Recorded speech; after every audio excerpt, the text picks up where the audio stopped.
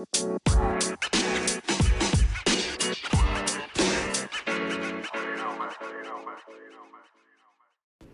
is up, and welcome back to another episode of Fantasy Football Lovers Podcast. I am your host, Jared Gordon, and today I'm going to be talking about the players left over after most waivers have gone through. So basically, guys you can get for free and don't have to wait in line for. Also, FYI, I will be doing these instead of, the typical waiver wire pickups because everyone knows who to pick up. It's the people who performed really well that weren't on anyone's rosters before that. Thanks, everyone, for pointing that out. It's obvious. Now, for the guys that aren't really being talked about or are even being dropped in some leagues, let's start with the wide receivers. And I'm liking the fact that people are dropping Bryan Edwards because he can and will be a part of this offense sooner rather than later. He played on 46 of the offensive snaps. But I know he only had, one target in a very high scoring game, which, can completely discourage people. But that doesn't discourage me at all because this was mainly, a Josh Jacob, just do your thing, run people over all day kind of game. While Carr only had to throw the ball 30 times. And he spread the ball around, literally to everyone. He had 9 different people catch a ball and only had 22 completions. So, positive regression is bound to happen in the future for this guy. Another guy I like is Tre'Quan Smith, who will be one of the main beneficiaries with Michael Thomas being out. And he's had huge games in the past. And now with more experience and Emmanuel Sanders being there to be a deep threat, he can come in and be a very viable receiver. Now, he's not my favorite pickup, but if you need someone to fill in for all these, early season injuries, he's a nice high upside play. Lastly, I have Corey Davis, who is someone I really like since everyone else doesn't trust him from last year. Great. Thank you, commoners, for that donation. Davis will be hungrier than any other wide receiver as he's in a prove-it year, and now with Tannehill being allowed to sling it a little more, than before, his floor along with his ceiling has gone up as the Titans didn't add anyone to take away targets from him, with the only real threats being A.J. Brown, Jonnu Smith, and, every so often, Adam Hump Daddy. Davis has all the skills and attributes to be an elite wide receiver. Now give him softer coverage and more volume. I think that's a recipe for success, guys. Real quick, I just gotta let you guys know about Monkey Knife Fight, which is the fastest growing daily fantasy sports game. Their website is ridiculously user-friendly and easy to navigate through. And if you sign up today using my promo code FFLovers, you will get up to a $50 match on your first deposit. That's free money, guys. Sign up today and join the fun that Monkey Knife Fight has to offer. Because, as of right now, you're missing out. The first running back that I like that people either forgot about or don't trust is La'Mical Perine. The Jets don't like Le'Veon Bell, and he hasn't even looked that good either. They, as a team, probably aren't going to win a lot of games in general. So, what happens if they keep losing? A new regime steps in, they evaluate the talent on their current roster, and they see who they want to keep and where to improve.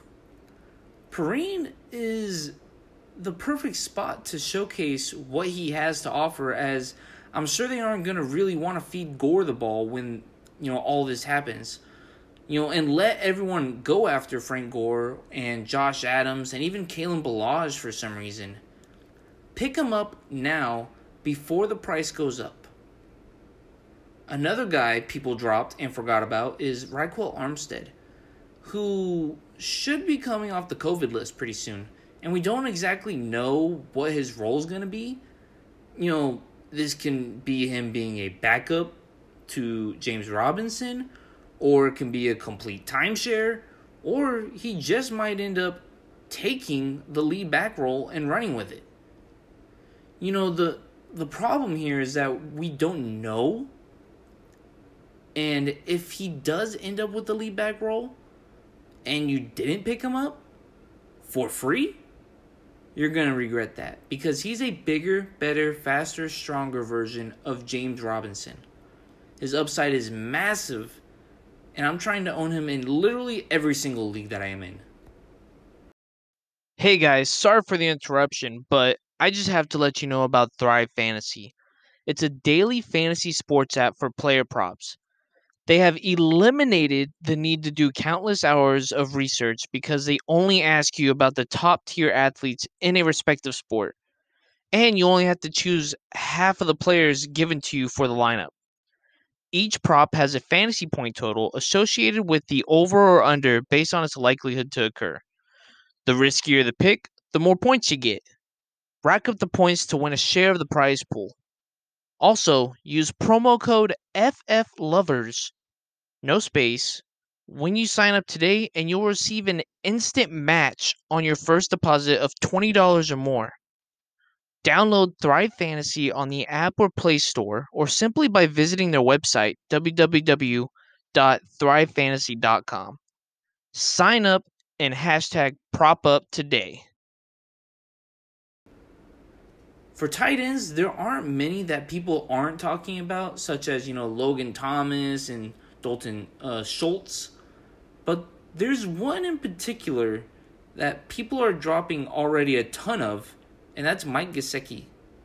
And for why? I don't know. But I'm cool with it, as I normally go for value at the tight end position, and now you're giving me a high upside possible tight end one for nothing? Thank you once again, fantasy community. Now for quarterbacks, obviously if you're in a single quarterback league and, you're pretty much streaming quarterbacks, I'm going to give you a few options that I like this week. One is Gardner Minshew.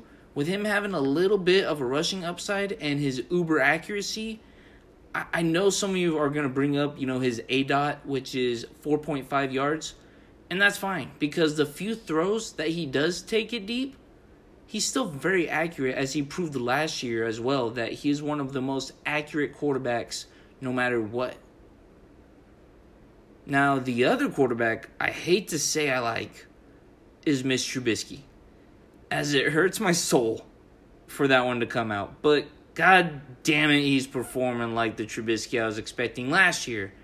Last year, quarterbacks in their second year with their offensive coordinator, they tend to take a nice step forward. However, he did the exact opposite, clearly. But now with a second chance, he's making the most of it.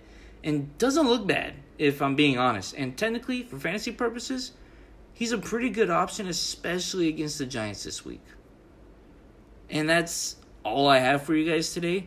I hope you enjoyed it, as I will be doing these every week so you can get the bargain bin type of players that, they still give your team great value and they are viable options to start in the future.